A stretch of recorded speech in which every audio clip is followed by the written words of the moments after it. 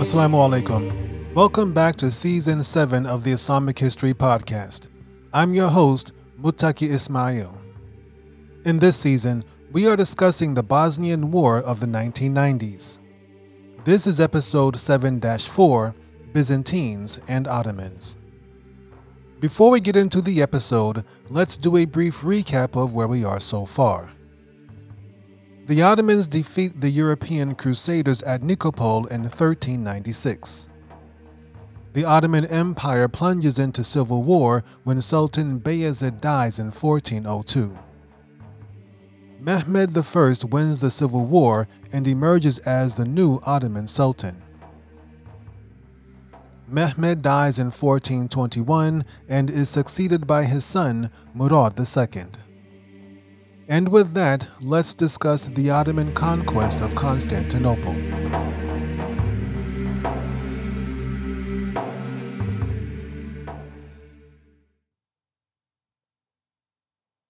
Constantinople. As we've mentioned throughout this series, the Byzantine Empire was hardly an empire. By the mid-1400s, it consisted of the city of Constantinople, parts of Thrace, and a few Greek islands in the Aegean Sea. Constantinople was one of the few major cities in the Balkans at this time. Even before the empire's decline, most Byzantine cities and towns were fairly small. As the largest city in the region and the center of Orthodox Christianity, Constantinople dominated local affairs. Still suffering from the aftermath of the Black Plague, Constantinople's population, about 50,000, was much smaller than other major cities of the time. For example, Cairo, Egypt was the largest Muslim city of this era, and its population was just under 400,000. It was not until the Ottoman era, when it became known as Istanbul, that the city became a major metropolis. In fact, within 200 years of its conquest, Istanbul would become the largest city in the world. Much of the Byzantine downfall can be attributed to its lack of natural resources. The only reason Constantinople lasted as long as it did was due to its strategic geography. As the connection between Asia and Europe, Constantinople charged taxes on the multitude of goods passing through and across the Bosporus Strait. The Byzantine taxed everything they could. They taxed imports coming into Constantinople and exports going out. They taxed manufactured goods and agricultural goods. They taxed all of the land and property within its domain. But no matter how many taxes the Byzantine Empire levied, it was never enough. For one thing, the Byzantine Empire needed to maintain its military. But most of its tax revenue was spent on supporting the lavish lifestyles of the Byzantine royalty. That is why, in spite of all these taxes, Byzantine infrastructure declined along with the empire. The Roman Empire was once known for its excellent roads and logistics, but this was no longer the case. The roads inside Constantinople were still in decent shape, but outside the city, they were a hopeless, decaying mess. The roads were so bad, most people preferred to travel by sea, even for short trips. The Byzantines had also lost control of the sea. Even with its dominant position as a commercial and maritime hub, Constantinople relied on the Venetians and the Genoese for shipping.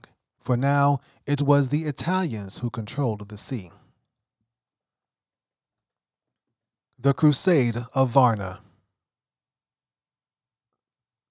While the Byzantines were collapsing, the Ottomans were expanding. Having survived the chaos of the Ottoman interregnum, Sultan Murad II began sending raids deeper and deeper into Romania.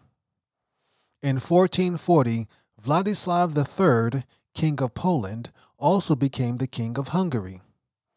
Only 16 years old at the time, the young king was concerned about the continuous Ottoman expansion into Europe. King Vladislav was not alone. Several other European powers were worried about the same thing. This resulted in Pope Eugene IV calling for yet another crusade against the Ottomans in 1443. This time, hardly any Western European powers joined in. This was going to be an Eastern European crusade. Hungary, Wallachia, and Bulgarian rebels joined, as did Serbia, Croatia, and Bosnia. The only Western European states to join the crusade was Burgundy and Venice. All told, a crusader army of 40,000 soldiers converged on Niš in southeastern Serbia. The Crusaders quickly captured the fortress in Niš and defeated 3 small Ottoman forces sent to relieve the garrison. From there, the Crusaders went east to Zlatitsa in Ottoman Bulgaria. This time, Sultan Mehmed II led his troops into battle. He defeated the Crusaders who fled further east towards Hungary. Mehmed sent a small detachment after them, but it was beaten by the Crusaders. Finally, the Sultan and the Crusaders stopped fighting and negotiated a peace agreement. Sultan Mehmed II agreed to re-establish Serbia as an independent buffer state rather than an Ottoman vassal. He also agreed to pay war damages while Hungary agreed to stay north of the Danube River. With the peace treaty settled, Sultan Mehmed II traveled to Anatolia to deal with rival Turkish beyliks. When that was taken care of, there was finally peace in both Europe and Anatolia. At 40 years of age, the Sultan had been fighting for nearly half his life. He was tired of warfare and politics. Having just buried one of his sons, he wanted to focus on Islam and the afterlife. In August 1444, Mehmed II abdicated the throne in favor of his 12-year-old son, Mehmed II. By choosing his successor while he was still alive, he hoped to avoid the chaos that resulted from Sultan Bayezid's capture and death. The Europeans, however, did not want peace. The peace treaty with the Ottomans was supposed to be for 10 years. But barely a year into the treaty, King Vladislav reneged and resumed his crusade against the Ottomans. Sultan Mehmed II, who was only 13 years old, begged his father to lead the fight against the Crusaders. Some reports state the Janissaries and state bureaucrats forced him to ask his father to return. Whatever actually happened, Mehmed II reluctantly came out of retirement and took over again as the Ottoman Sultan. Meanwhile, the Crusaders headed east for the Black Sea, where they hoped to link up with the Venetian navy. They finally settled in the seaside town of Varna in eastern Bulgaria. Mehmed II led the Ottoman forces after them, finally confronting the Crusaders at Varna. With the Ottomans in front of them and the sea to their backs, the Crusaders had nowhere else to run and no choice but to fight. A ferocious battle ensued with high casualties on both sides. King Vladislav III led a charge into the Janissary ranks, hoping to cut through them and get to the Sultan. But the Janissaries, renowned for their discipline, held fast and repulsed the charge. Vladislav was killed in the fighting, and his troops lost morale. The Crusader momentum fell apart, and the Ottomans closed in. The result was a massacre.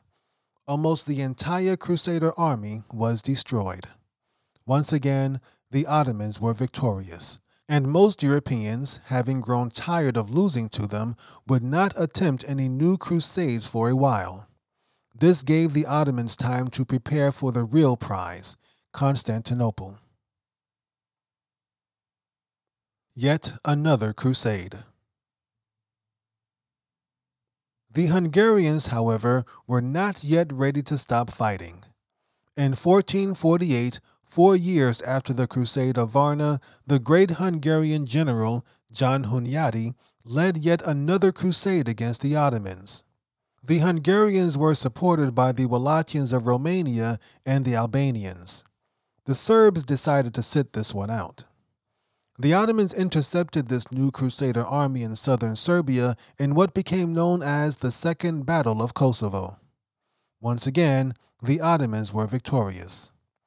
Then the Ottomans launched a punitive campaign against those nations that had participated in the crusade. But things did not go well for the Ottomans, especially in Wallachia. Wallachia, in modern-day Romania, was ruled by the warlord Vlad Dracul, also known as Vlad the Impaler. Despite their superior numbers, the Ottomans had a difficult time with this sadistic prince of Wallachia. They eventually defeated Vlad, but not before suffering several setbacks. In 1451, Murad II died and his son, Mehmed II, became Sultan again. Though still a young man, he was only 19 years old, he had learned a lot since his abdication 5 years earlier. One of the most important things he learned was the significance of Constantinople. That lone Christian outpost, surrounded by Muslim Ottoman territory, was a constant thorn in their side. Mehmed witnessed the ancient city serve as a naval base for the Crusaders during the Battle of Varna. He was determined to remove this threat once and for all. Closing in on Constantinople. The Ottomans were now entrenched in the Balkans. Multiple crusades, civil wars, and Dracula had all failed to dislodge their hold in the Balkans. Having won this land, the Ottomans were determined to hold on to it. They rewarded their best warriors, Muslim and Christian, with large tracts of land to manage. This land technically belonged to the Sultan, and he could take it back whenever he wanted. But the Ottoman warlords ran it like their own personal fiefdoms, growing wealthy and powerful. This arrangement made them attentive and loyal to the Sultan. Sultan Mehmed II would need these warriors in his upcoming fight against Constantinople. But he needed a reason, or at least an excuse, to declare war on the city which was currently an Ottoman vassal. That excuse came shortly after Mehmed II became Sultan. Byzantine Emperor Constantine XI made the foolish mistake of contacting Prince Orhan, an Ottoman rival claimant to the throne, promising to support him against Mehmed. When Sultan Mehmed II found out, he terminated the agreement between him and the Byzantines and prepared for war. The Sultan began by coming to terms with Serbia and Wallachia, turning them into vassals again. This ensured they did not enter the fight on the side of the Byzantines. He also sent soldiers into the few towns in Bulgaria the Byzantines still controlled. His soldiers removed the Byzantine tax collectors and replaced them with Ottoman tax collectors. And then he began building a giant fortress called Rumeli Hisar. Construction of Rumeli Hisar began in 1451 on unoccupied Byzantine land on the shores of the Bosporus Strait. Emperor Constantine complained, stating Mehmed was stealing his lands. The Sultan brushed him off and stated the emperor controlled nothing outside his walls. He then expanded the Ottoman navy to protect Rumeli Hisar during its construction. Emperor Constantine knew the giant castle being built outside his walls could only mean trouble. Dejected and frightened, he begged Western Europe for help. But the Europeans were tired of losing to the Ottomans and felt there was no way to save Constantinople. They saw no reason to waste life and treasure on a lost cause. The Venetians and the Genoese were merchants and eager to maintain good business relations with the Ottomans. The Knights Hospitallers were too weak to offer any significant assistance. Most European monarchs sent words of encouragement, but not much else. Even Emperor Constantine's own vassals either refused or were unable to help. In a last-ditch effort to delay the inevitable, the Byzantine Emperor sent 2 emissaries to Sultan Mehmed II in the hopes of opening peace talks. The Sultan ordered both of them killed. Ottoman preparations. Sultan Mehmed II devoted everything to the conquest of Constantinople. He engrossed himself in the study of modern battle tactics, siege weaponry, and a wonderful substance from the Far East called gunpowder. Throughout the empire, Ottoman armorers were busy making swords, muskets, armor, shields, and various other weapons. The Sultan hired a Jewish Hungarian cannon maker who used to work for the Byzantines. The Hungarian was charged with designing and building a cannon that could break through Constantinople's walls. By November 1452, the cannon was ready. The fortress, Rumeli Hisar, was completed within a year. Large enough to hold over 400 soldiers, the Ottomans used it to enforce a toll on ships passing through the Bosporus. The giant cannon was hoisted atop Rumeli Hisar. When a Venetian ship tried to slip through the Bosporus without paying the toll, the Ottomans fired on them and scored a direct hit. The Venetian ship sunk to the bottom. Mehmed was so impressed with the cannon, he immediately ordered a second one built. This one wound up on top of Rumeli Hisar as well. Byzantine preparations. When Sultan Mehmed II killed his emissaries, Emperor Constantine XI knew there was no way to avoid war. Killing emissaries was a diplomatic taboo and a very emphatic declaration of war. The emperor ordered all citizens living outside the city to move within its walls. Food, grain, and livestock were also moved into the city. Byzantine ships set sail to purchase as much food and weapons as possible. Engineers worked frantically day and night, strengthening and improving the city's defenses. As they made their preparations, Constantinople received assistance from two unlikely places. When the Ottomans sunk that ship that tried to run the toll, Venice reluctantly declared war. Though they would have preferred to stay out of it, they could not let that attack go unanswered. Venice began sending ships and troops to support Constantinople. The second offer came from the Catholic Church. The Vatican agreed to assist in the defense of Constantinople, but encouraged the Orthodox Christians to reunite with them. Despite protests from his subjects, Emperor Constantine XI agreed, but wanted to discuss the details after dealing with the Ottomans.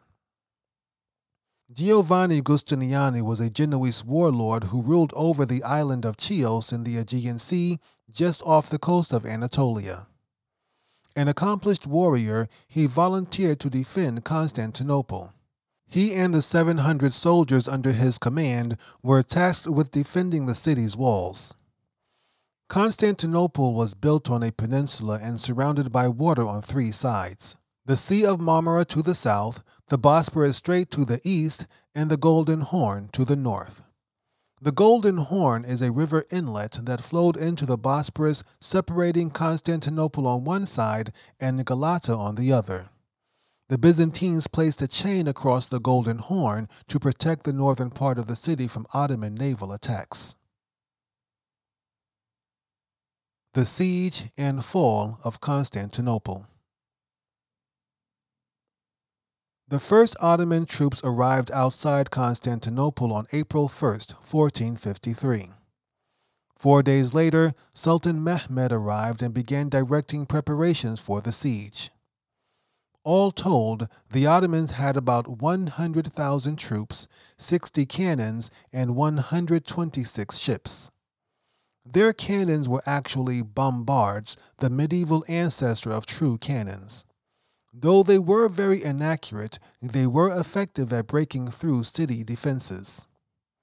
On the other side, the Byzantines had about 38,000 troops, 15 cannons, and 26 ships.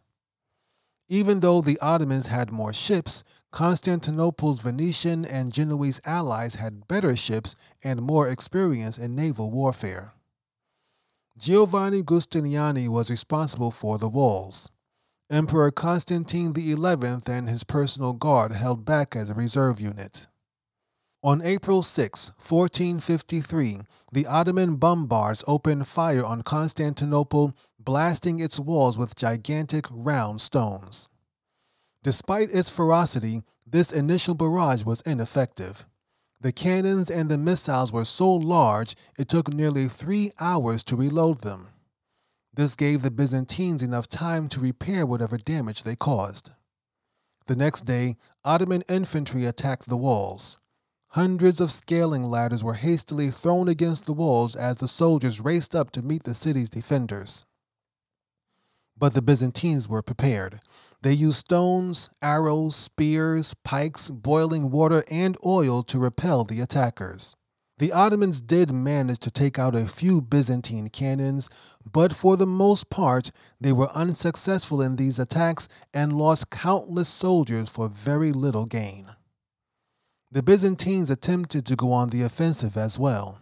On April 8th and April 9th, Byzantine troops rode out to face the Ottomans. But it was a hopeless effort. Outnumbered, they could do very little damage before having to race back within the city. Frustrated, the Ottomans began a steady, coordinated barrage of cannon fire on the city walls. Day and night, the cannons boomed. Meanwhile, the Ottomans attempted several night attacks on the walls, but were always repelled by the Byzantines. The Ottomans weren't having much luck on the sea either. Their ships could not get past the chain to enter the Golden Horn. And on April 20th, 4 additional Venetian ships arrived, further bolstering the city's naval defenses. The breakthrough finally came on April 22nd. Ottoman engineers built a road of split logs across Galata.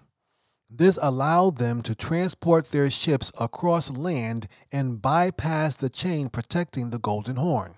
A week later, the Byzantine Navy was surprised to see dozens of Ottoman ships suddenly appear from behind them in the Golden Horn. The Byzantine ships swiftly moved forward to intercept them, using Greek fire to set many of them ablaze. But they were hopelessly outnumbered. One by one, the Ottomans destroyed the enemy fire ships. With no other choice, the remaining Byzantine ships retreated to the safety of the city's harbor. Now, the Ottomans controlled the Golden Horn. Hundreds of troops streamed out of the ships and attacked Constantinople's northern walls. Giovanni Giustiniani sent soldiers to protect the north, which weakened his defenses on the main walls. By May 6, the Ottoman bombardment finally began to take its toll. Their cannons broke through the gate of St. Romanus, one of the largest gates in the city.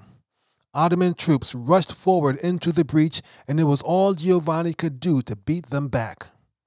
5 days later, Ottoman cannons destroyed the Caligari gates in the northeastern section of the city. This was near the Blochernae Palace, one of the emperor's many residences. Once again, Ottoman troops surged into the breach. This time, Emperor Constantine led the defense of this section, and once again, the Ottomans were beaten back. But the cracks in the city's defenses were beginning to show, and Sultan Mehmed II knew it. On May 29th, the Sultan ordered a full frontal assault on the city's main walls. His cannons laid down a heavy barrage as Ottoman soldiers attacked all points of the walls. Despite brutal hand-to-hand combat, the Ottoman soldiers could not breach the walls and once again had to fall back. But the cannon fire created yet another breach in the gate of St. Romanus. This time, instead of regular infantry attacking, 3,000 elite Janissary troops rushed forward into the opening. The Janissaries took heavy casualties, but they managed to capture one of the towers on the wall. This gave the Ottomans a crucial toehold. Even worse for the Byzantines, Giovanni Giustiniani was injured in this assault and had to be carried away. The Ottomans pressed their advantage. Another 300 Janissaries rushed the wall, and this time, supported by their comrades in the tower, they were successful. Without Giovanni to direct them, the Byzantine defenders could not hold the Ottomans back. Terrified, they abandoned their positions and ran into the city towards the harbor. When the citizens of Constantinople saw the Byzantine soldiers running for their lives, they panicked and did the same. With no one protecting the walls, the Ottomans poured into the city. Emperor Constantine XI was killed during the final assault on the walls. Some say he led a desperate defense after Giovanni's troops fled and was killed in the fighting. Others say he committed suicide when it became clear the city was lost. Still others say he was attacked and killed by a random Ottoman soldier who did not even know who he was. Whatever happened, Emperor Constantine XI was the last Roman emperor. When the Ottomans found his body, Sultan Mehmed II ordered his head cut off and placed on display as proof of the city's conquest. The sack of Constantinople. If you read about the sack of Constantinople on Wikipedia, it gives a very biased, one-sided account of this event. It makes it seem as if the Ottomans were bloodthirsty rapists who enslaved the entire city. Leonard of Chios witnessed the horrible atrocities that followed the fall of Constantinople. The Ottoman invaders pillaged the city, enslaved tens of thousands of people, and raped women and children. Even nuns were subjected to sexual assault by the Ottomans. However, David Nicholl gives a very different account in his book, Cross and Crescent in the Balkans, the Ottoman Conquest of Southeastern Europe. Clearly, the ordinary people of Constantinople were treated better by their Ottoman conquerors than their ancestors had been by the Fourth Crusade, back in 1204. Only about 4,000 Greeks were killed in the taking of the city, which was very few in the circumstances. Sultan Mehmed II did not want to destroy the city since he planned to make it his new capital. But he did allow his soldiers to pillage the city for one day. Certainly, some Ottoman soldiers committed atrocities while they were pillaging. However, depending on where you get your information, you might get different ideas about how destructive this pillaging was. One thing we know for certain, the Ottomans were very disciplined, and they would have been disciplined in their pillaging as well.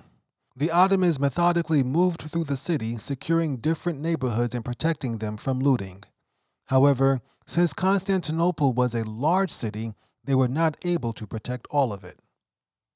Some of the damage was caused by Constantinople's own allies. The Venetians and Genoese looted several neighborhoods to the north as they fled the city for their ships in the Golden Horn. Prince Orhan, Mehmed's rival whom Emperor Constantine had tried to use against the Ottomans, was eventually captured.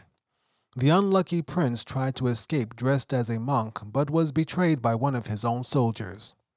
The soldier that betrayed him earned his freedom by pointing out the prince. The prince was immediately executed and his head presented to the Sultan. The luxurious Orthodox churches were prime targets for pillaging and looting. They contained statues of religious figures which Muslims deemed idolatrous and forbidden. They also contained valuable items such as jewels and ornaments. The statues were destroyed and the valuables were taken. Sultan Mehmed, however, forbade any pillaging of the Hagia Sophia and the Church of the Holy Apostles. These were the two most important churches in Constantinople, and he wanted to preserve them. He returned the Church of the Holy Apostles to the Christians of Constantinople virtually untouched. 3 years after the conquest of Constantinople, the Orthodox abandoned the Church of the Holy Apostles in favor of the Pamakaristos Church, which became their new headquarters. The Church of the Holy Apostles was demolished in 1461, and the Fatih Masjid now stands in its place. During the pillage of Constantinople, several wealthy citizens had taken refuge in Hagia Sophia. They believed in a prophecy that stated they could not be harmed inside the church. That prophecy was false. A group of Ottoman soldiers broke into the church and captured them. Those who could afford it were ransomed. Those who could not were sold into slavery. The Sultan had different plans for Hagia Sophia. He entered the city around noon on May 31st, 1453. He went straight to Hagia Sophia, which had been emptied of most of its Christian relics. He prayed Salatul Dhuhr, the noon prayer, then took a tour of the former church, marveling at its magnificent architecture. The next day, the Sultan ordered all pillaging to cease and for the troops to return to their camps outside the city. The few remaining Byzantine garrisons surrendered peacefully. It was all over. Just as Prophet Muhammad, peace be upon him, had predicted over 800 years earlier, the great city of Constantinople had fallen to Islam. In the next episode, we will discuss the Ottoman conquest of Bosnia.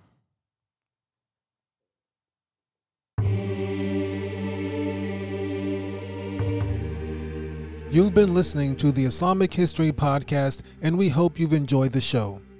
You can support the Islamic History Podcast and get exclusive content by subscribing to our premium channel, Islamic History Exclusive. If you have an Apple device, iPhone, iPad, iPod, or any Mac computer, open the Apple Podcast app and search for Islamic History Exclusive. If you use Android, Windows, or any non-Apple device, visit patreon.com/Islamic History. Stay tuned for a brief clip from one of our premium shows. Special thanks to Brother Zulfikar Sarosh for his research and support of the show, and thanks to all of our premium subscribers. Until next time, my name is Muttaqi Ismail for the Islamic History Podcast. Assalamu alaikum wa rahmatullahi wa barakatuhu.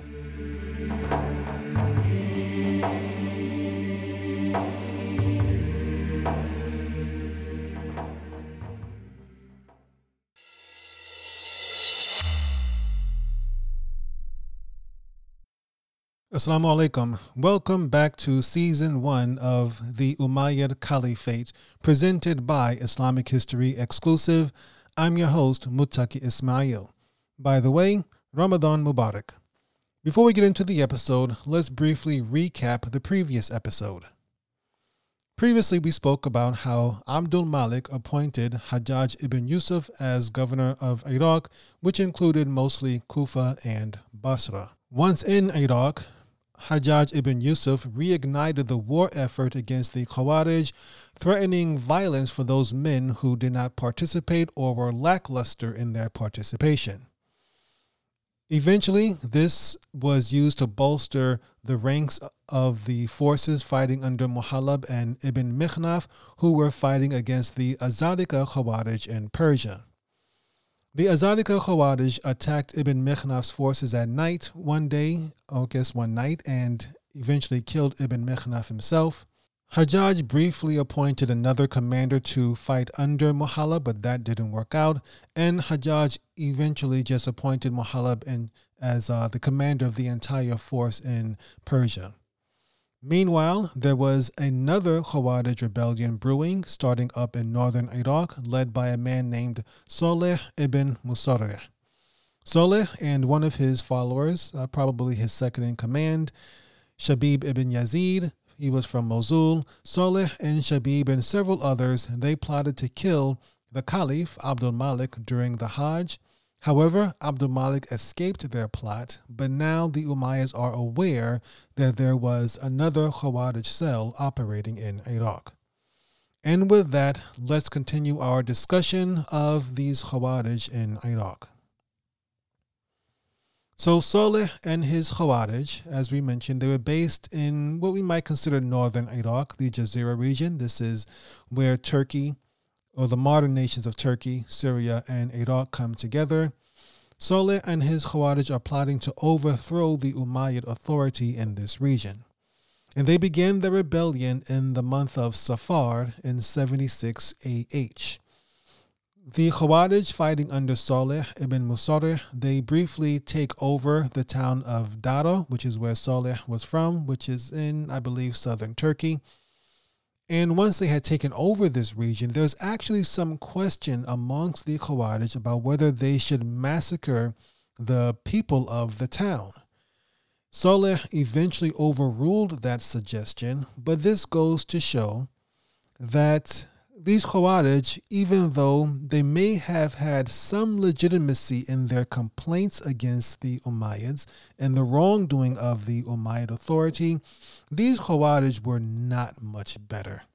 And this harkens back to, I know some people may disagree with me on saying this, but there was a point of time, I'm sure many of you remember this, in the early 2000s when the United States had gone to war against Iraq. And we discussed this, in fact, in much detail in season 6 of the Islamic History podcast, that there were many Muslims, Sunni Muslims, but also some Shiites, but many Muslims who launched really outlandish, gruesome, and brutal attacks against other Iraqis. Sometimes Shiites were the victims, but also sometimes Sunnis were the victims. But it doesn't matter. These are very brutal attacks against other people, many of them innocent people who had nothing to do with the government and all this. It was brutal. And I remember, at least here in the United States, many Muslims were speculating that these were operations managed by the United States. This was the CIA doing things to try to undermine Islam and stuff like that. And I'm not saying that's impossible.